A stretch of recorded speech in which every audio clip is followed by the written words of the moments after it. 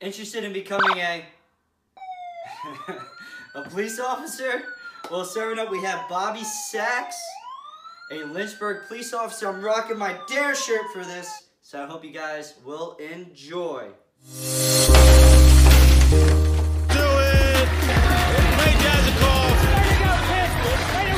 Major decision, 14-4.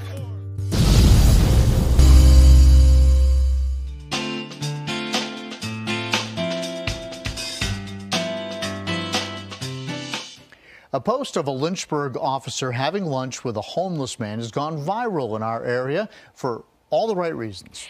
10 News reporter Magdala Lusad spoke with that officer. She joins us now live in the Hill City to tell us why the officer did it. Magdala? Well, Lindsay and John, Officer Robert Sachs says he didn't do it for attention. He says he did it because he wanted to make Chris, the homeless man's day, a little better. He's sitting down on the grass, eating lunch with a homeless man named Chris.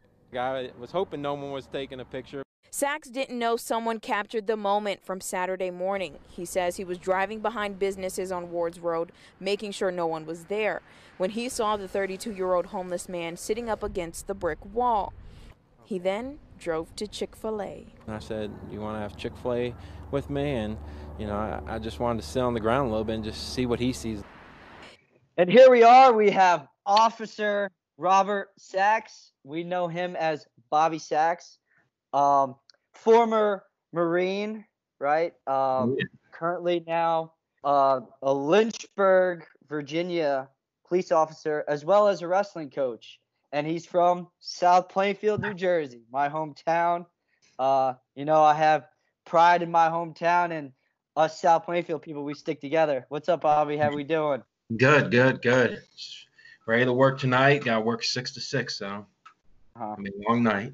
Long night. Is how is it now with the whole COVID-19? Is it business as usual, or is it there extra precautions? It's definitely impacted us big time. You know, we're taking every precaution now. You know, it was always, you know, wash your hands, hand sanitizer, you know, but now we're not just dealing with, you know, people who are bleeding to have possible diseases. You're dealing with this virus now, and we already had one test positive last week for it, and it's definitely something that's in the back of your head all the time. You know, your safety is always in the back of your head, but now you have another thing to worry about with this coronavirus, and it's changed the way we do our business big time. Yeah, right. It's something you can't see. Is there any extra precaution? Like, do they have you wear face masks to calls, or? So I wear my gloves. I always have gloves on anyway on my calls, just in case I'm dealing with someone bleeding or anything. We have face masks and all that we use, but we're just taking extra precaution. I mean, it's stuff we should have been doing in the first place anyway, you know. But it's changing a little bit. You know, you're more hesitant to go inside people's houses and not knowing what people have now with this corona stuff, you know, but our dispatchers are doing good, you know, asking certain questions, but I mean, you still got a job to do regardless. Right. Yeah. I mean, you still can't stop working, and you still got to, you know, put other people first, no matter what. That's a big part of it, huh? Being a police officer. And you said that, you know, taking extra precaution now, this whole thing, you know, it seemed like people were just getting too comfortable with their everyday lives, and then this pandemic happened. So now I feel like this could help put a lot of things back into perspective when we do go to normal. Yeah. I mean, you think about, when all this started happening, I was in Orlando, Florida, and I was at SeaWorld and all that. And I didn't think, oh man, let me wash my hands every time. Or if you go like out to eat and there's like a salad bar, you know, you didn't care about who was touching that handle before. You're just like, whatever. I mean, I'm just trying to eat at this point. I don't care who touched it. So, I mean, it's impacting everyone, healthcare workers, first responders, but it's even impacting those with their jobs being impacted. So, right, yeah, and you guys are first responders. I mean, you know, same thing with people in the healthcare industry and everything. Like, you guys, you know, if there's a call, you don't know what's going on, but you know, that's what you guys signed up for. That's what, you know, that's why we take pride in, you know, our police officers and everything. So I want to thank you for that. But you're right. You know, you get a call, you have to go. There's no fear. You just go and do it. And that's a great thing. What's your mindset going into those calls? really you can't get complacent. So, you might get a domestic call every single day, the husband and wife fighting, and you don't know, if you say, oh, it's going to be like every other domestic and all that, it messes with your head. You can't get complacent. So, every call you have to treat as a new call. And at the end of the day, it's about safety. So, the reality is, it's gonna, there's a certain amount of safety that you can, help, but at the end of the day, if there's someone behind a closet door, and they have the advantage on you, or if you knock on a door, when they open that door, they have a slight advantage on you. That's just the reality. I mean, we've seen it in history, like recent history, with ambushes happening.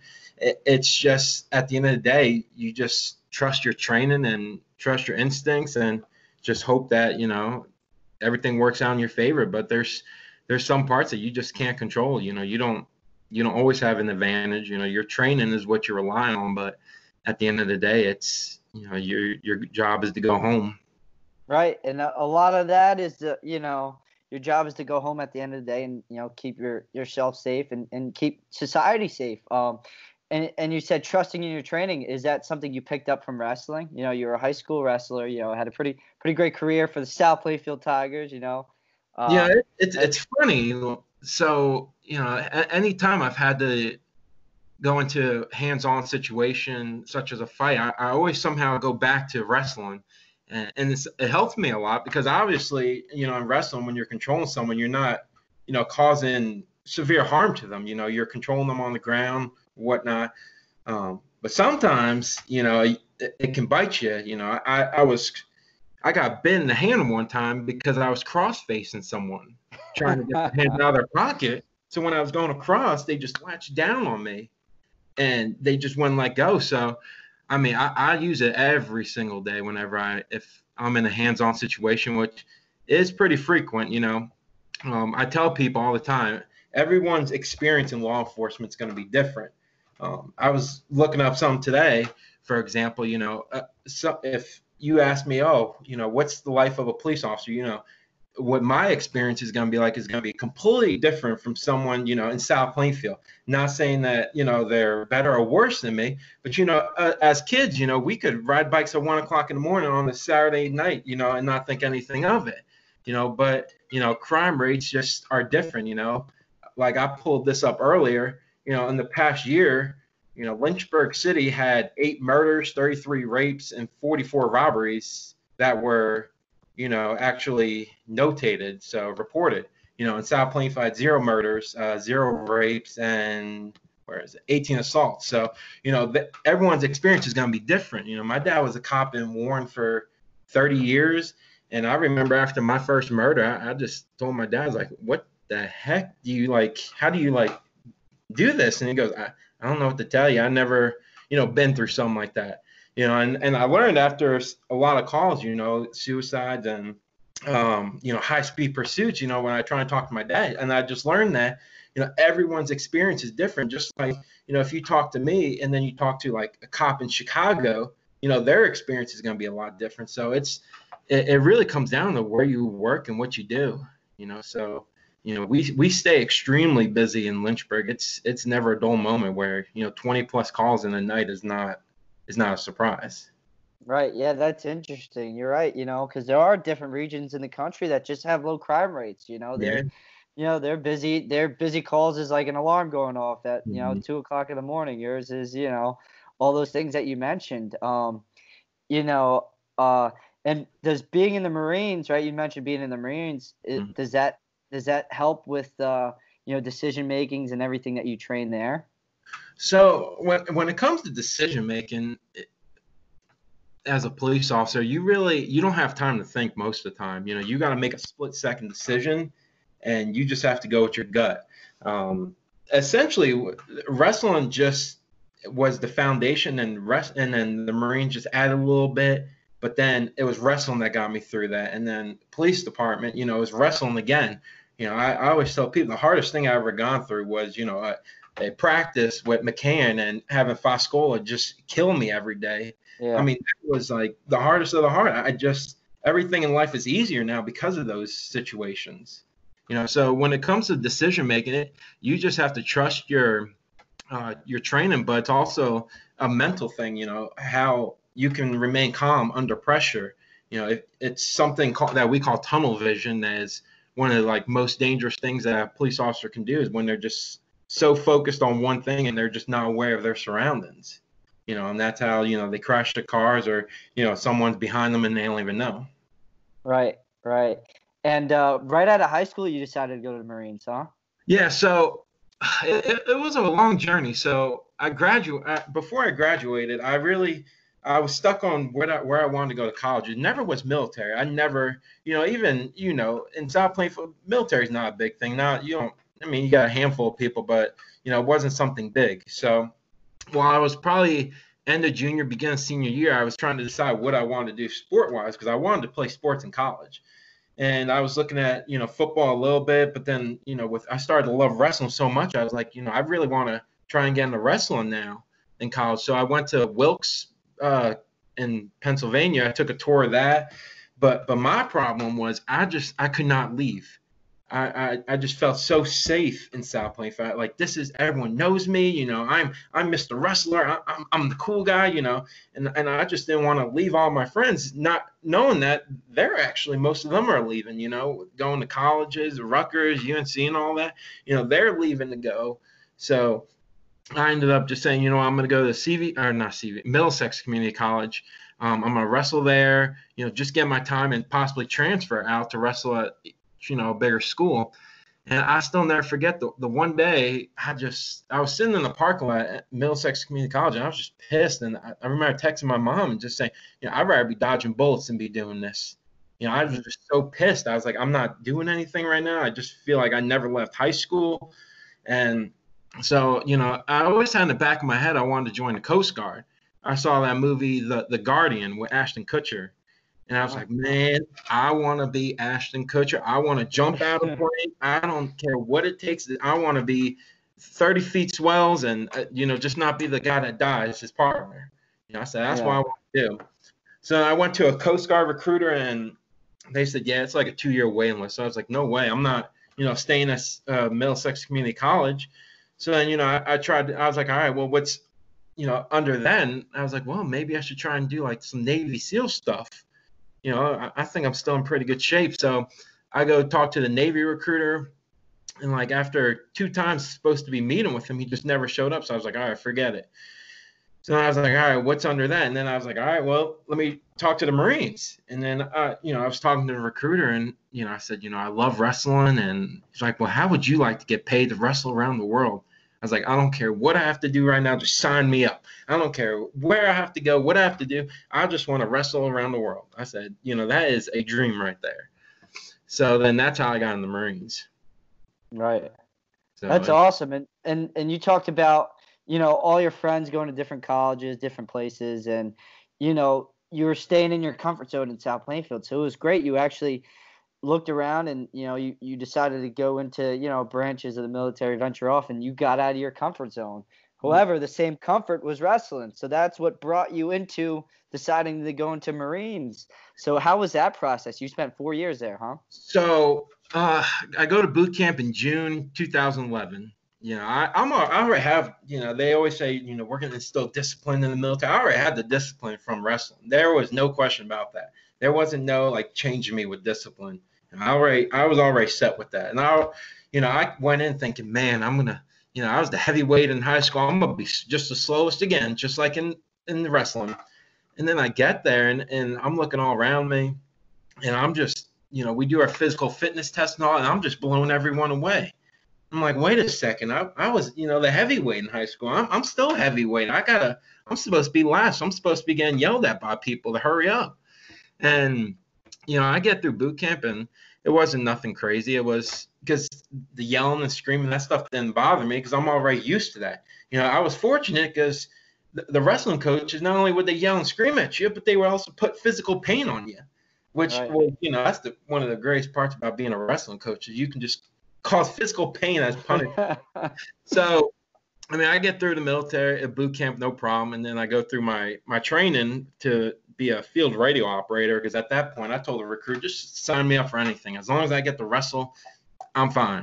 So I get through my training, and then I get to, it's called the fleet. That's just your station and all that. So I get there, and I already have all the wrestling forms filled out. I'm like, all right, see you guys. I don't know what y'all doing, but y'all can have this. I'm going to wrestling. So I bring it to my commander and all that. He goes, you just got here. What the heck are you doing? I said, I'm wrestling. See ya. And he goes, no, you're not. I'm not signing this. You're too important to the mission. So I never get to wrestle, and I was like, oh, my God. So, I really hit a bad point there because, I'm not going to tell you, I wrestled or I went in the Marines to serve my country. And, what grabbed me was, hey, you get to wrestle. I was like, all right, if someone tells you right now you get paid to wrestle around the world, you're not going to ask any question. You'll be like, all right, where's the paper? Yeah, where's the dotted line? Yeah, Let's go. That's a dream, and I was like, I could, still wrestle. And there was one person that I remember losing at the Virginia Duels, and I was like, man, I could get redemption on him. He's wrestling right now, I think, Iowa, Bobby Telford. I think it was Iowa, but I was like, man, I'm gonna get some payback on him for making us not come in second place at the duels. So, that was in the back of my head. I never got to wrestle. So, I had two choices essentially, because I wasn't happy. Now I was like, I came here to do this. Now I'm stuck for 4 years. I miss my family. I miss going home. So, I had to figure out what I can do to better myself and get ready for when I get out of the Marines. And that included going to school. And I was coaching basketball, which I barely knew anything about coaching basketball. I was coaching baseball and football, just so I can, make a difference while I'm still in the military. Right. You think they kind of did that on purpose just to humble you or a little bit? And you're talking about being able to wrestle? Yeah. I think, it's like an example with police officers. I've seen a lot of police officers, they finish the academy, and the first thing they're like is, all right, why am I not a detective? Why am I not like NCIS on TV? Why am I, it's like, hey, you got to do, you got to work to that position. It's kind of like maybe if you're like a freshman wrestling at, and you're like, wait, why am I not varsity? Where's my spot? You need to work for that.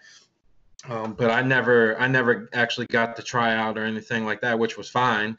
But, that was the reason I loved wrestling. And, my best friends in the military were the ones who wrestled, and it was a pride thing for us. Anytime we'd work out, it'd be wrestling related. And, it made me stronger just being around those kind of people. Yeah, for sure. And like you said, you wanted to get revenge on that guy that made the team take second at Virginia Duels. And that's something that, I tell people I coach and everything is having pride in your team and not your sport because, and not yourself. Sorry. But, a lot of people think wrestling's an individual sport. Oh, it doesn't matter. Team season doesn't matter. For us, it does because it was all about the team. And that's what, life is. Same with being a police officer and being a Marine. It's a team effort, right? You're there to serve the country. And then in the police department, you're there to save yourself, save your partner, save the town essentially, right? And I feel like that's a huge part is, everything is, not about us. It's about a team and a bigger realm and a bigger deal, right? Yeah, because, as soon as you start being an individual, that just impacts the team itself, and it's a morale crusher. I can give you an example, with coaching wrestling, we had one guy that, we knew he had a chance to be a state champ. That was a fact. We were in our back of our heads. We're like, this guy, he might be the first state champ we've ever had.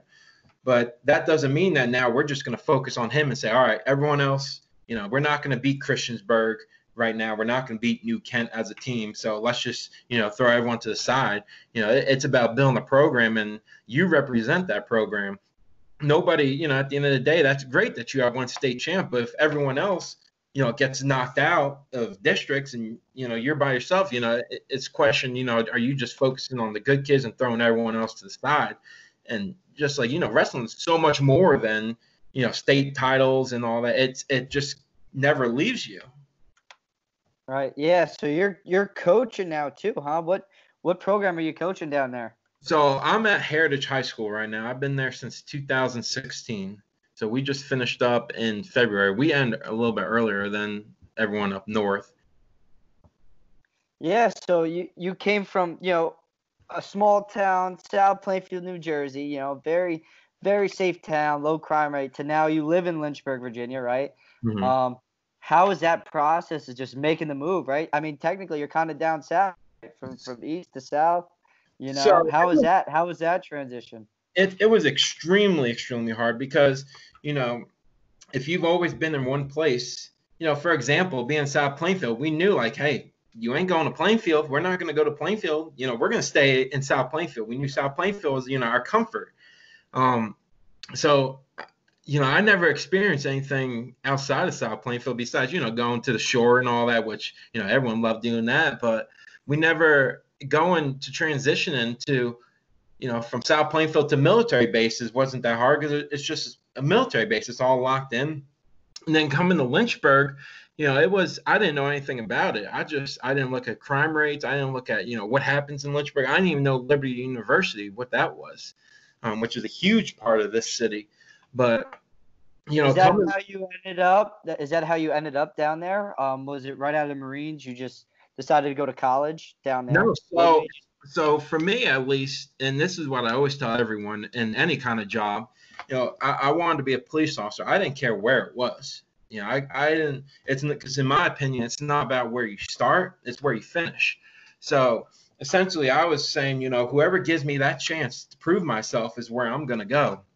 So I applied to a couple places in Virginia, North Carolina, and you know, the thing that for me was our recruiters in Lynchburg, they were just so, both of them aren't there anymore. They both of them retired, but they were just so committed to getting me there. You know, they're like, what can we do? You know, how can we get you there? You know, if I couldn't make an appointment, they're like, all right, that's fine. Just tell us when. And it came down to, you know, they offered me a job for the January Academy. And I was like, hey guys, I can't get out of the military. They're not letting me get out earlier. So then they're like, okay, well, when can you get out of the military? And I said, probably April 21st. They're like, all right, you need to start work April 22nd with us. So, you know, with that, I was like, I can't say no to these people. They're really bending over backwards to get me here. And, you know, I'm not going to, you know, let them down. And that's how I got here. I knew nothing about this place. I visited a couple times, but it wasn't like I knew anything. Everyone would say, oh, you know, it's a small town kind of thing. It's, you know, low crime. Well, small town, low crime from South Plainfield to Lynchburg was a huge difference in my eyes. So, you know, it was a hard transition for me being, first of all, I was still so far away from family and I was so far away from the beach. You know, that's something that, you know, it's a luxury. You know, I love driving down to Seaside or Manasquan, like 45-minute drive and being at the beach. You know, where here it's like, hey, there's no beach. And, you know, everyone thinks, you know, Virginia, even when we were in school, I used to think, you know, Virginia's all south, like all country. And, you know, I'm in a huge city. I mean, granted, around it, there's, you know, a lot of open area, but I'm in a huge city right now with over, you know, when Liberty's here, there's over 120,000 plus people, you know, and with a police department of 180-ish, I mean, that's a lot of people to, you know, serve. So the transition, it's still hard for me at times.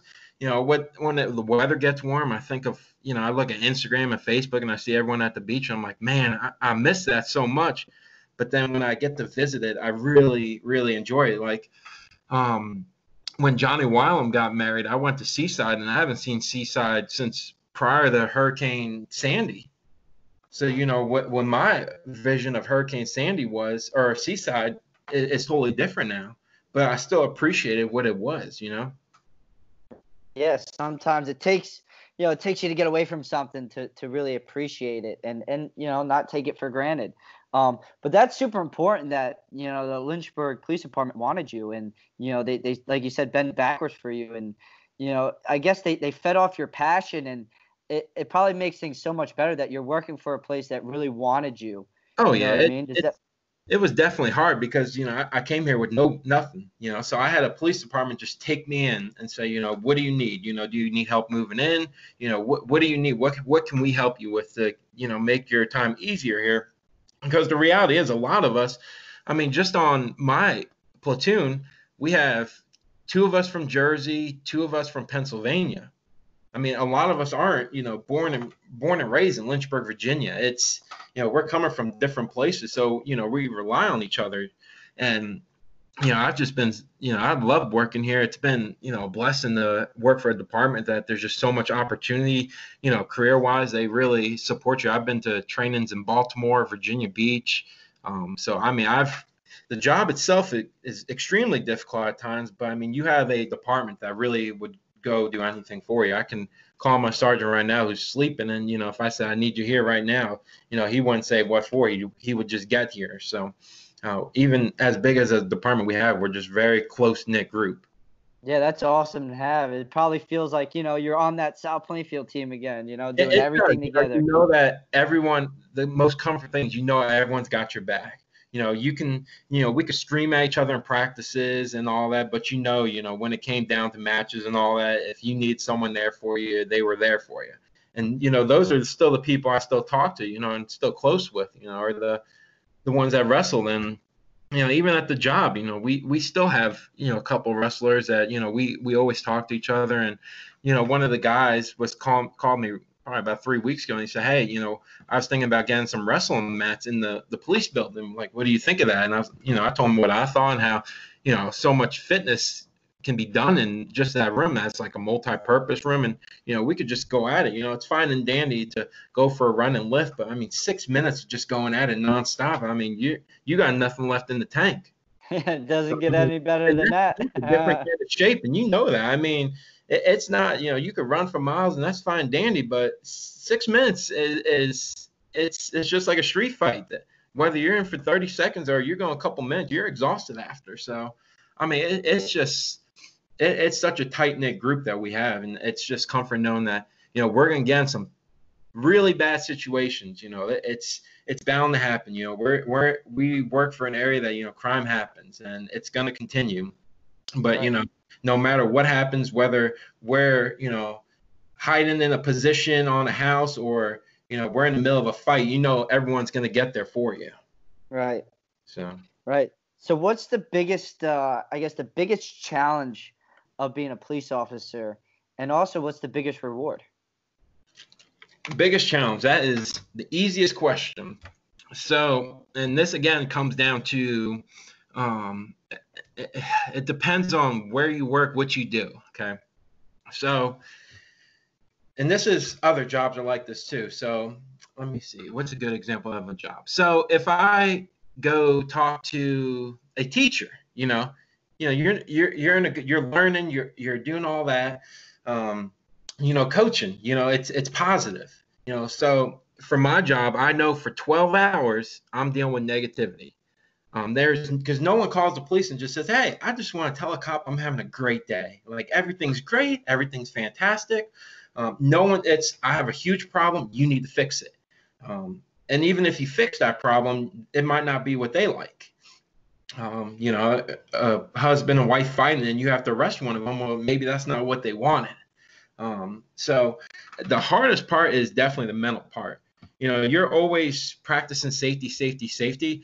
But when I'm in the middle of a call, I'm not thinking in the back of my head, oh man, what if I get shot? What if I die? You don't have time to think of that stuff. You need to just react, do what you got to do, and stay focused. So the hardest part is, after I get done with that 12-hour shift, I have to, I'll see my girlfriend or talk to my family, and you just have to flip a switch, because they're in a good mood now. You're mentally exhausted. You could be physically exhausted. Your body's tired. You maybe got into a fight, but the hardest part is flipping a switch. And a lot of people have a hard time doing that, where, you get done with your shift and you just want to crash, and then you got, maybe your kids want to see you and all that.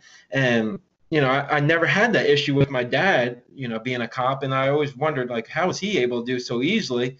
And come to find out, he told me, what he usually did every day. And he wasn't as busy as I was, working. But it's so difficult to, flip a switch and just go back to, okay, everyone's happy, everyone's positive. You need to now, gain your energy back and not take work home with you.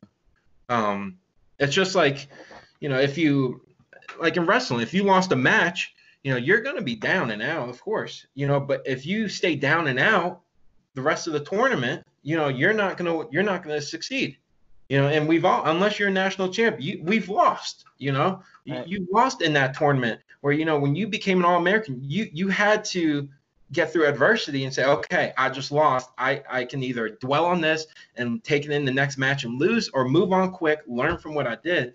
So for me, the hardest part is definitely the mental part of it, where especially, you know, people you interact with, a lot of them don't treat you like humans. They a joke always comes around, though, if I go out to get a drink or something, or to get food while I'm working, someone will just be like, oh, it wasn't me, I didn't do it. Like, and it's, you know, people laugh and joke, like, and for me, it's like, you know, I'm just trying to eat, you know, I'm just human. That's all I am, you know. But when people treat you different, it definitely puts a toll on you. Or it's hard to, you know, people know me, and, you know, I'm not a bad guy, but some people just hate you just because of what you do. They don't even give you a chance. It's just, I hate you. I don't care who you are. I don't care what you do. You know, I just hate you for what you do. So it's the mental part that is by far the hardest, where, you know, when I get off at 6, 7 o'clock in the morning, you know, I can either, you know, just go right to bed, crash, and just be miserable, or, you know, think of the positives, because that's the hardest part. It's just like the mental health, you know, they're dealing with people who are having problems and all, and, you know, you need to fix that, you know, but you also need to, you know, in my job, you have to be aware of the mental health part of it. A lot of people don't realize, but the number one killer in police is suicide.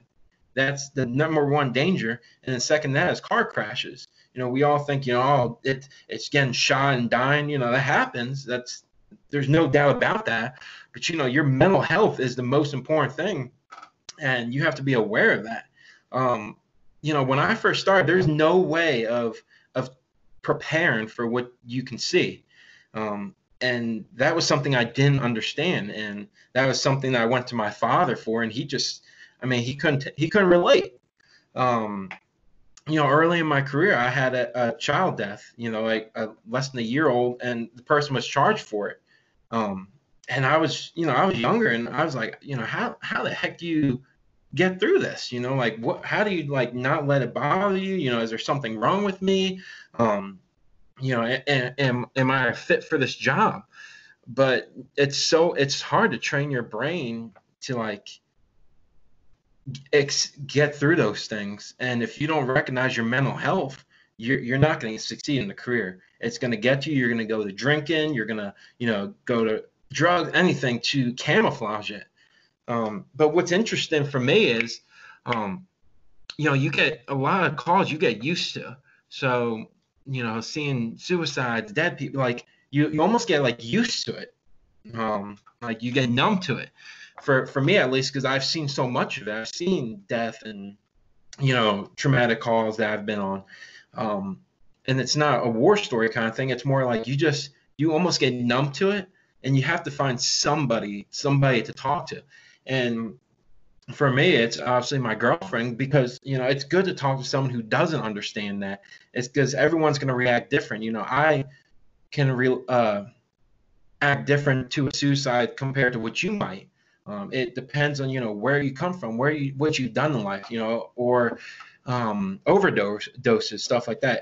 But it's important to know that, you know, you're still human. You know, stuff is going to bother you. Right. But what's interesting is how the mind works on some things. Like, you know, when I'm on a high stress call, whether it's a fight in progress, you know, someone's shot, there's a murder, someone's calling about killing themselves, or like a fight, my brain, like, calms me down. Like, everything slows down a little bit, which I think that happened with experience. You know, I don't get, like, all amped up, like, oh man, I'm ready to go. Like, here we go. It's like, okay, just take it as it comes, you know, because one of the more nerve-wracking things when you hear someone on the radio, one of your partners screaming for help, like, I need help, you know, I'm fighting someone, and, you know, you want to drive, like, as fast as you can there and go, you know, pedal to the metal. But, you have to recognize also, you're driving on public streets. There might be a kid crossing the street, or, you might lose control. You have to stay calm. And, that's something that I've just gained with experiences. Like, if, last week I was on a call where the SWAT team got called out and all that. And, I was just calm. Your mind has to, I don't know if I'm just like something's pumping in my brain, but it's afterwards we're like, oh my God, what did I just do? But it's about staying in control. So the hardest part of the job, I don't go into work tonight and I'm not thinking like, oh my God, what if I die? What if I die? You can't think like that. You have to, trust your instincts. I could walk out my house right now and someone could be there and shoot me. I can't worry 24/7. Like you won't be able to do your job. But it's the mental part where, you might, there's some calls that, you're just not going to be able to say, okay, this is fine. If you have a child death, everyone has something that bothers them, especially, say like you have a death in the family recently, and then, you deal with a death on a call, or, you've had a family member, something happen to them, and then like, it'll bring back memories. There's just no doubt about that. So it's the mental part where you really, everyone's human. You're gonna have to talk to somebody. You need somebody. That can be a friend. That can be anyone. And it's nice just to be able to say like, hey, this is what happened. And you don't need someone to say like, oh, you're fine. Oh, I've been through something like that. It's just to listen. Because if you don't, like I said, you're not going to succeed in this job unless you're somewhere where, if you work somewhere where you don't, you just, I don't know, one of the safest places in the country, and you're just, you don't do a lot of serious crime stuff. You're not exposed to that stuff. It might be a little different, but for me at least, I started off, training and all, and it wasn't like a slow thing. It was like, bam, murder, bam, death, bam, suicide. It wasn't like, okay, let's just take our time, work our way up the ladder of training. It's like, you need to solve this right now. Armed robbery, guy with a gun. And you have to be able to process all that, and that can happen in one 12-hour shift. There's nothing that says that's gonna. So it's really you really have to notice the mental part of it, because like I said, if you don't, it's just gonna get worse and worse. You might, your family's gonna see different, because the reality is, in this job, you're gonna change. You're gonna look at people different. Some people, when I'm in public, just in my regular car, I'm always looking around for some reason. I'm always noticing things. If you see someone with their hands in their pocket, that might be like something that like, oh man, why is their hands in their pocket? Because, at work, that's something that's like a no-no. You're not having your hands in your pocket. I don't know what's in your pocket. So you need to be able to separate police to human. So a lot of people, like for me, my hobbies do not revolve around police work. I don't, go shooting every day. I don't practice SWAT tactics. I don't, talk about police stuff. I don't watch live PD.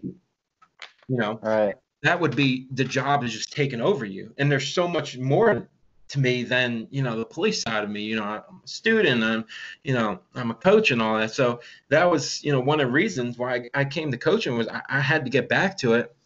But it's definitely, the mental part that people don't understand, that aren't really experiencing it. It's just, I've taken psychology classes in college, and I've learned about PTSD and all that, but, it's hard to learn from the book when, if you're talking to someone with PTSD, because you're only going by what you've read, but unless you're in their shoes, it's a different ballgame. You said it was very interesting how, you said you talked to your girlfriend, someone that has no idea about what you're doing, because sometimes, talking to you, having a great team, the police department, yeah, it's great to, have them have your back, but they know what you're experiencing. They don't have that outsider's perspective.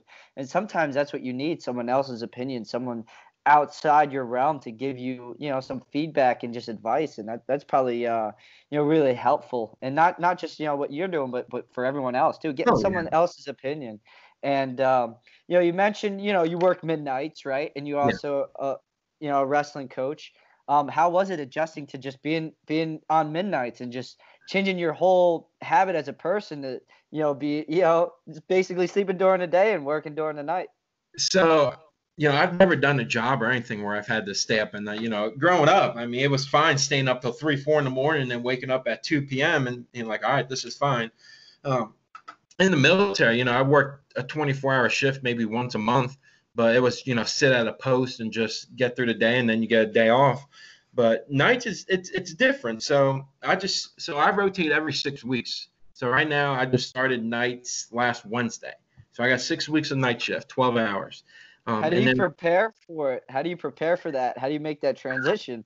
It's extremely hard, because I'll tell you. So I worked Wednesday and Thursday. So I got on Friday at 7 o'clock. Well, a little bit later, like 8 o'clock in the morning. Okay. So now I can decide, am I going to sleep all day and just not hang out with my girlfriend, or am I going to, suck it up, get a little bit of sleep, but try and transition back to day shift?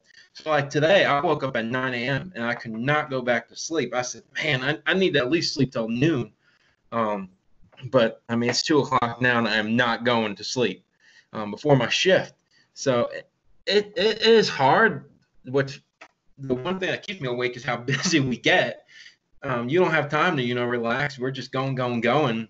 But, it's when I used to be on permanent nights when we had another chief, and I just had to stay up all night, even on my off days. And, if I had to play Call of Duty or something, and, the only people that were on were the cops on your shift. And cops still do it. Like, being on night shift, they'll just be waking up now. But I need to at least, enjoy the day and get homework done and do stuff. But it's hard for sure. I mean, it's because your body naturally does not want to be awake when it's dark.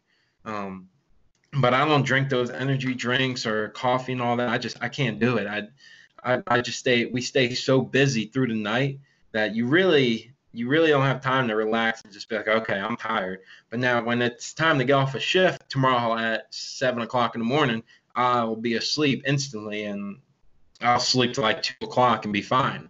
So it's hard. It's a lot harder with, when wrestling was going on, it's a lot harder because I'm trying to coach during the day. I got school still going on. So it's definitely it's a transition, but it's good because you see different types of crime, during the day, you're typically not going to have your malicious woundings, your murders, your stabbings, and all that. That stuff doesn't usually happen during the day, obviously, anywhere. So you're dealing with different types of crime. You're dealing with shoplifting, car break-ins that happened over the night. Now, obviously, at night shift is a complete different beast what you're dealing with, and so it's good to have variety. But it'll be hard this weekend because the way my shifts work is, and it's nice, I only work 14 days a month. Mm-hmm. But like this week, I have to work Monday, Tuesday, Friday, Saturday, Sunday. So I'm working at least 60 hours a night shift. But then the following week, I only work Wednesday, Thursday. So it's either you only work Wednesday, Thursday, or you're only off Wednesday, Thursday. So, I mean, by Monday morning, I'm going to be completely burnt out. And and then I try and transition quick to day shift mode. So I'll try and wake up by like 1 o'clock the latest, and then try and go to bed like 8 hours later. So it definitely puts a toll on your body for sure. But I love 12-hour shifts. You work less time, so it's nice. Yeah. It seems like you found your scheduling and your whole routine. And especially you mentioned wrestling season, you being a student. How do you balance all that out when it is wrestling season and being a coach and still motivating those kids to wrestle and get them on the mat? So I have been absolutely blessed to have a command staff and supervisors who really, really support me with the coaching. They can easily say, you're only coaching when you're off. That's it. Every year they've done something different, but if I'm supposed to work, day shift, say I'm supposed to work 6 a.m. to 6 p.m., they'll say, okay, you can work 2 a.m. to 2 p.m., which is absolutely torture on my body because I'm just beyond exhausted. But it's hard because you just work a 12-hour shift. Now you got kids that, they need you. They need your positivity. They need your motivation. And, as I'm getting older, for example, our state champ guy, it was easy wrestling him his freshman year. It was fine. I could pound him with no problem, beat him with no problem. But, now that he was a senior and working a 12-hour shift and then having to wrestle him, it takes a toll. It's difficult. And then just mixing school with it just makes it even harder. because I go to school full time. I just finished my undergrad in May of last year, and now I'm right into grad school. So it's a balance thing. That's why, this morning, the first thing I thought was, man, I got to get homework done. On my days off, I'm thinking, man, I just got to get my homework done. But wrestling it's extremely difficult because every weekend, we're going to tournaments. For my school, at least, where we do a lot of individual tournaments. So this year we got to go to Beast of the East. I took 3 of the kids. But every weekend we pretty much were at 1 or 2 day tournaments. And I mean, they are grueling. I never realized how bad they were because, when we were in high school and all that, those tournaments didn't seem terrible. I could take a nap somewhere and no problem. As a coach, like, okay, where's one kid? This kid's here. This kid's here. I got to run over here. I'm worrying about his bracket, who he's got. So, I mean, it is exhausting. That's why every March I take a vacation because I just need to shut down and unwind. So but wrestling, coaching wrestling is like the positivity after a 12-hour shift. They don't know. They don't care about, what I did at work. They just want me there. And, seeing them succeed is what, gives me positivity. And, it's definitely hard though. It's a lot of people don't go to school, and I mean, I have to coach too because I spend more time coaching than work. I mean, that's just a reality. If I'm either at a practice or I'm doing, a call with one of the coaches or anything like that, or, those tournaments are just grueling. They're just a complete grind, and then having to go. I mean, we did one tournament this year. It didn't end until 1 a.m. the first day.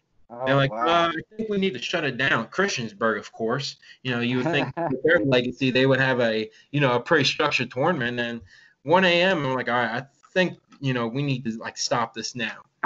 I mean, so that's just – and starting at, like, 6 in the morning that day, it's like, come on now. So, I I really appreciate what, our coaches did for us because, you didn't realize it until, you're on the opposite side. Now you're on the dark side. And you're like, man. We got a lot to deal with these kids.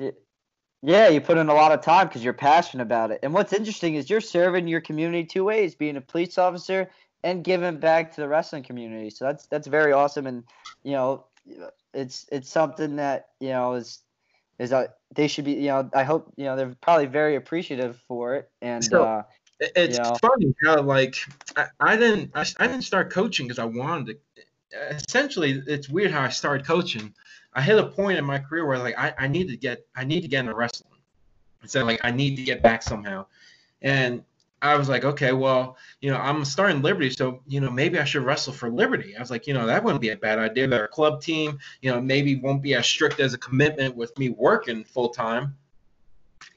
But I was like, or, I can coach. I got 2 options here.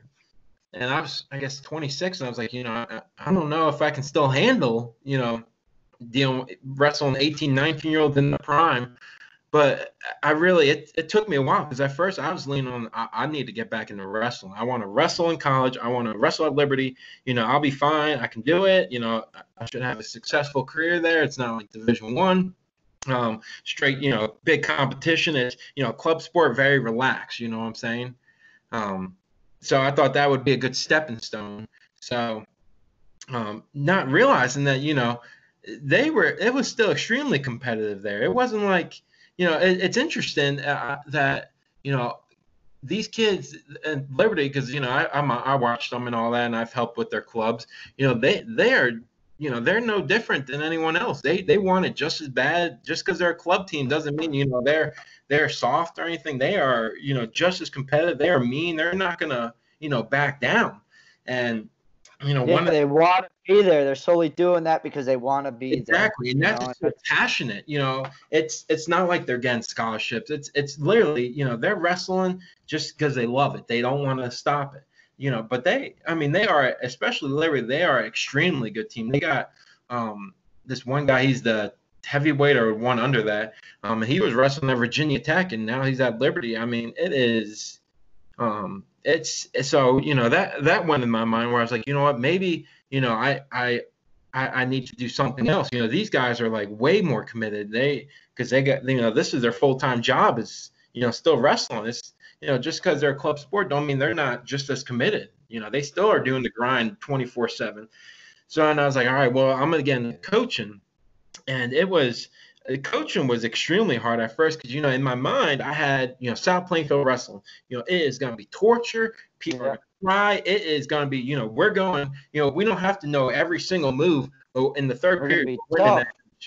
We're winning the third period, that's the reality of it. And, that's how I was, successful in wrestling, at least, was, I wasn't the best of the best. But when it came down to the third period, that was my match. So in my head, I was like, all right, these guys, they're going to be tough. They're going to be ready to go. They're going to know what they need to know. We're just going to fine tune it all. And it was a hard transition because I had in my mind South Plainfield, not knowing that it wasn't South Plainfield anymore, And for me, at least, I felt more rewarding for being at this team than, going to the county next door, who has a fairly successful team, Brookville. They've been at Virginia Duels and all that, but I could have chose to, volunteer there and help out there. But it's just it's so rewarding being able to see these kids just grow. It's not like these kids have wrestled all their lives. We don't have a recreation program here. Most of these kids, they're starting. I mean, I'll be lucky if they started, in 8th grade. Most of them not. But it's so rewarding knowing that, I don't do it, to say like, I'm giving back or anything. Just like you say, it's for the kids. You do it because it's exactly, that's exactly how it is. I don't care if, if the one guy, I didn't care if he was a state champ. It's what you learned from the sport. It's what, what I could have done to help you get to the next level, whether that's, for you for them getting to high school getting to the next level, or just, succeeding in life.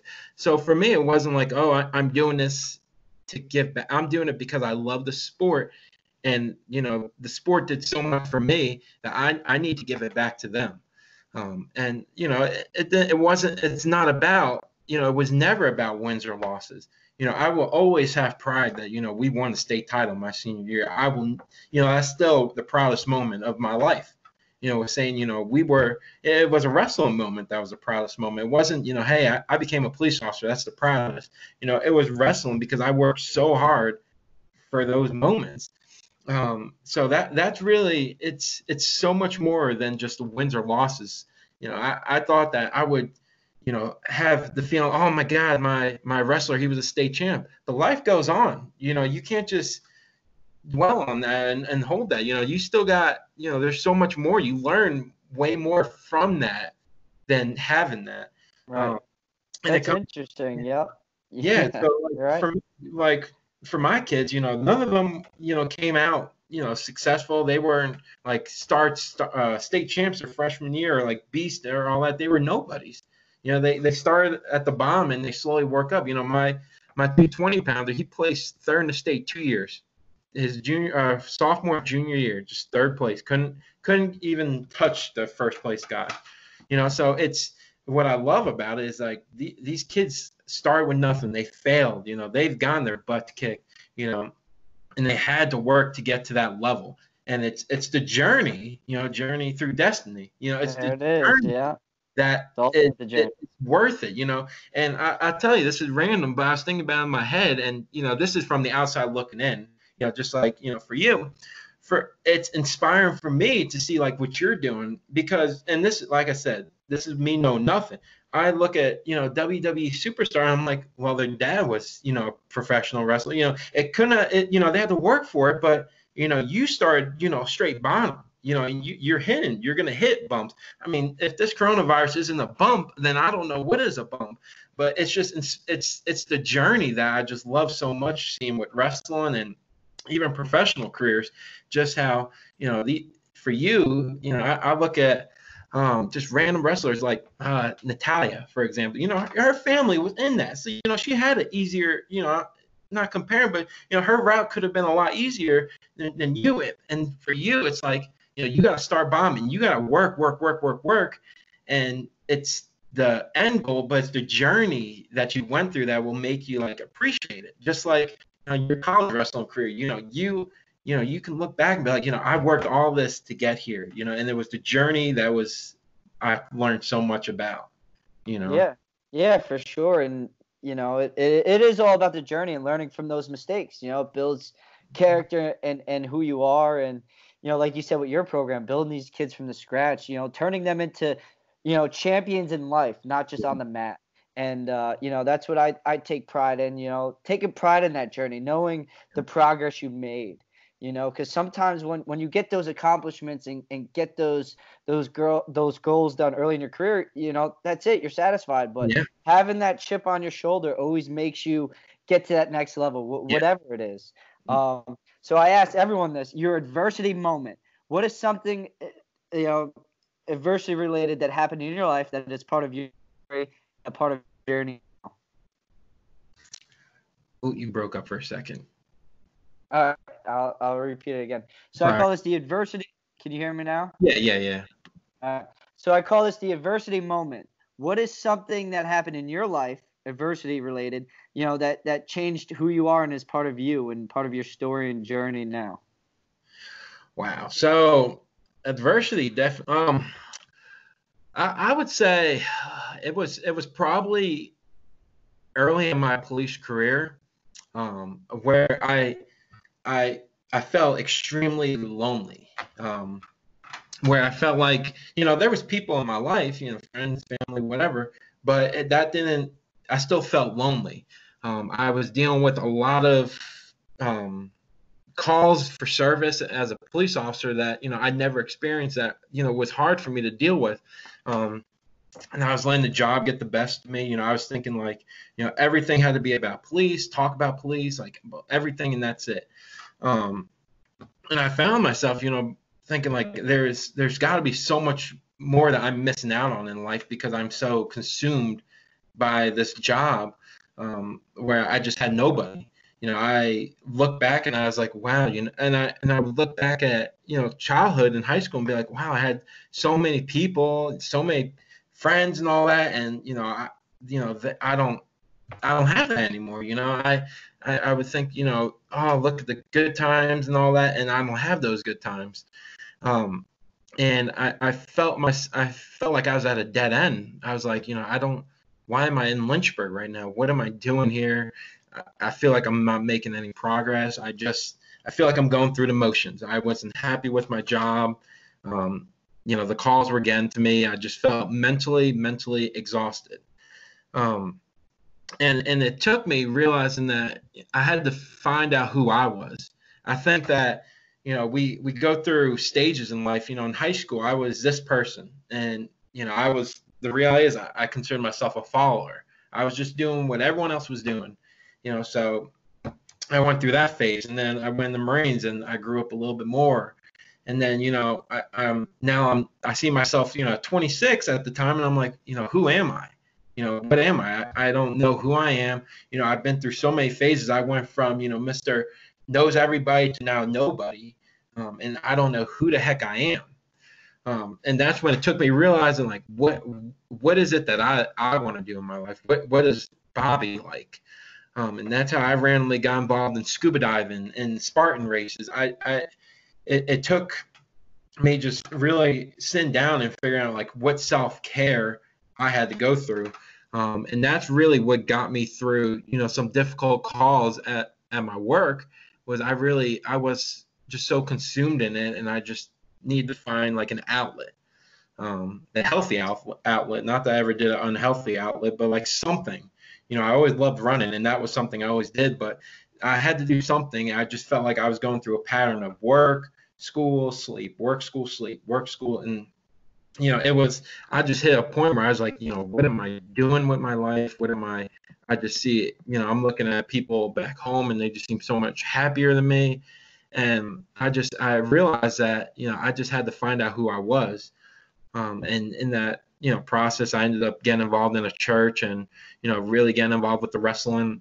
And it really, I always tell people, you have to find out what you like to do, especially like, if you're in a relationship or you're with your family, just because you're with someone, you're allowed to do stuff you guys like to do, but you have to figure out still what you like to do. And they need to support that, just like in your professional wrestling career, whoever you're with, they have to support that. That's something you love, and they have to understand traveling and being away. Just like, my girlfriend, she has to understand, like, hey, with my work, I'm gonna be away, bad things might happen, So I think it came down to just I hit a dead end in my life where I was just like, what am I doing? I just feel like I have nobody, like this. I just feel like I'm wasting my time, but I have no direction. And then it really came down to just believing that I had a purpose here, because I'm still here. I'm still in Lynchburg.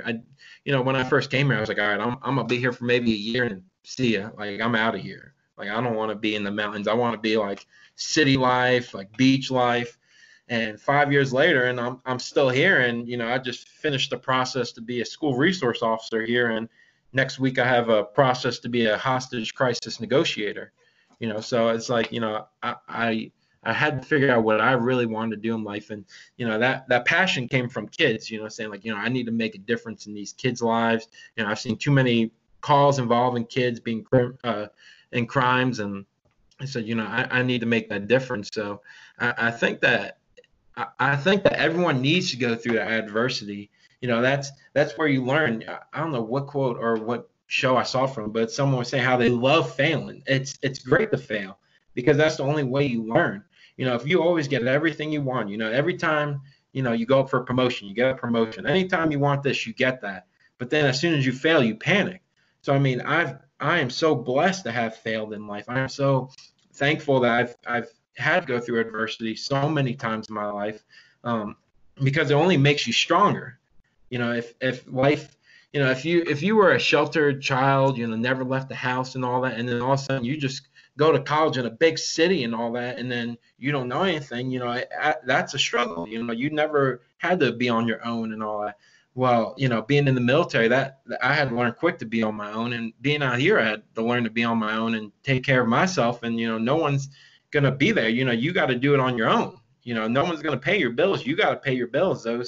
You got to save money. So, I mean, the reality is, it's that adversity I just love going through. I love failing. I love going through difficult situations, because that's how you learn. I mean, that's how you learn through life. That's how you shape who you are. And that leads to the last and final questions. It leads perfectly is, who is Bobby Sachs, and what do you want to be known for? Who is Bobby Sachs? So, for me at least, I say I am a Christian, number one.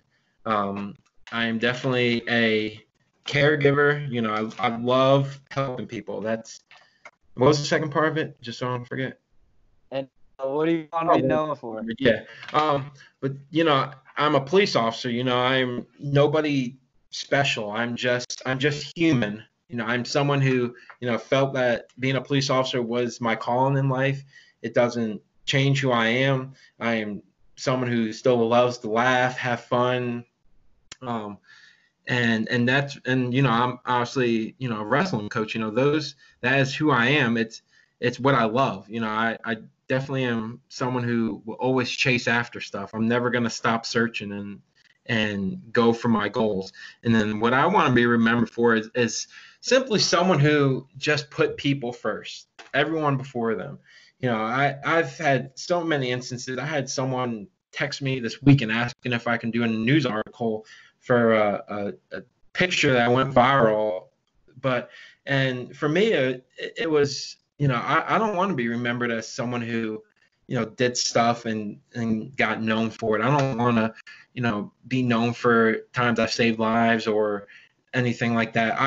I went in this job to make a difference, and I always felt like that was just my calling, is to make a difference in people's lives. I didn't have to be physically saving someone's life. I always had a goal, younger, middle school, maybe even younger. I always wanted to save someone's life. And I always thought that meant like physically saving someone's life. I thought, you think, oh, jump in the ocean and save that drowning person, or, someone gets shot and you need to do CPR and save their life. Those things, that is saving lives. But I learned as I got older, especially as a police officer, my calling was not to physically save people's lives.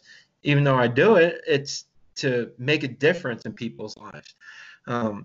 And that's just doing good in this world. That's not, I always tell people I always get complimented. Oh, you're very nice and all that. And it's, in my opinion, it's just so much easier to be positive and be nice. I can go to work tonight and be pissed off, like, man, I'm gonna be tired. I got to work all night. It's gonna be busy, crazy. Or I could just be thankful and just be positive. And so I really just want to be remembered for, not making a difference in as many people's lives as possible, whether that's mental, physical, or just helping them in their journey. And that's really what it comes down to. I'm not someone that, this is probably a little bit going off track, but I didn't start going to church because someone was talking to me about it or saying like, hey, threw a Bible in my face. That kind of stuff like pushed me away. It was just meeting someone and I was like, I don't know what's going on in their life, but I want to have their life. Like, go do what they're doing in life. I don't know how they have a lot of positivity and all that. So I just need to figure out like what they're doing in life to how live the life they're doing. And that's what and that's how I just want to live my life, is just live through example. It's I failed. I'm not perfect. I didn't grow up, in a house where, I went to church every Sunday and,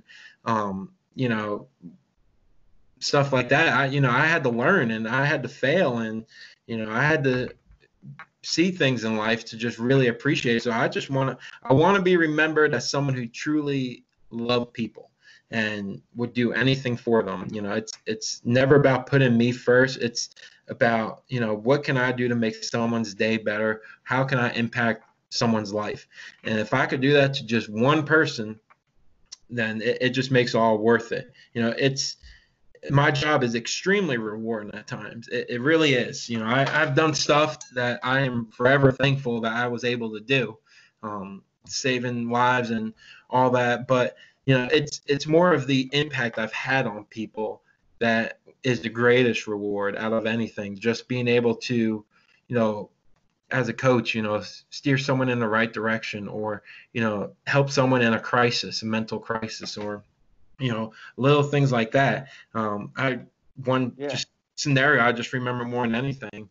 In 2017, I had a call, and I mean, this is public, this isn't private and all that, because I got officer of the month for it, but there was a guy with a knife to his throat. And he wanted us to end it for him. And, it was, and, did he, harm himself where I had to save him? No, but I was able to talk him out of having the knife in his hand and, live a life continuing. And, those are the things I want to be remembered for. I don't need to be remembered for, success or having college or, having a career. It's that I just want one person to be like, if it wasn't for this man, my life would be different. And that's really what it comes down to. And I think if everyone has that goal of just trying to make a difference in people's lives, and, whether it's for the kids or, it's I think that's what we're here for, at least. Right. And I like that, how you said, you wanted to save lives, but, you're saving lives, physically, but also mentally, and changing lives is important. So I'm wearing my Dare shirt, so perfect. But if people want to message you, talk to you, the very powerful message you have, where could they find you? So the best thing to do is probably message me on Facebook. I'm very big on talking to people, especially that are trying to go in the career of law enforcement. I've had, especially like I told you, it'd be awesome if you came down here and did a ride along when this is all clear. I always, if anyone has questions about law enforcement, like I said, it's always good to reach out to several different people. My experience is going to be extremely different from another person, a whole bunch of people. It comes down to the kind of person you are, where you work, what you do, and what you've experienced. That's the reality. So, especially for people who are looking to get in law enforcement, or really, mental health part of it. I've been through a lot with this job, and, just because it's a different situation doesn't mean, it's not bad to just talk. But that's definitely what I recommend. A lot of people, I just give a broad example. A lot of people ask me, what do I study to be a cop? And reality is, you can study zoology and you know they're not going to say, oh, we want a criminal justice. You know, it just comes down to, you know, educating and all that. But like I said, especially if anyone wants to come down here and work for us, I mean, especially you want to come down here, we'll take you. I mean, it's a different beast, but I'll stick with the ride along and get the daily life of Bobby Sachs, and maybe wrestle with your guys sometime.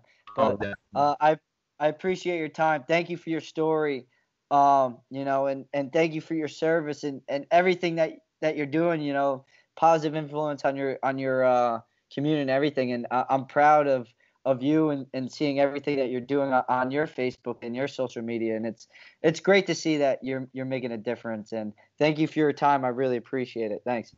I appreciate you. Sachs says there's still a valuable lesson to be learned here. The good thing behind it is I hope it just inspires people, just try and make people's days better. Do it. Major has a call. Major decision, 14-5.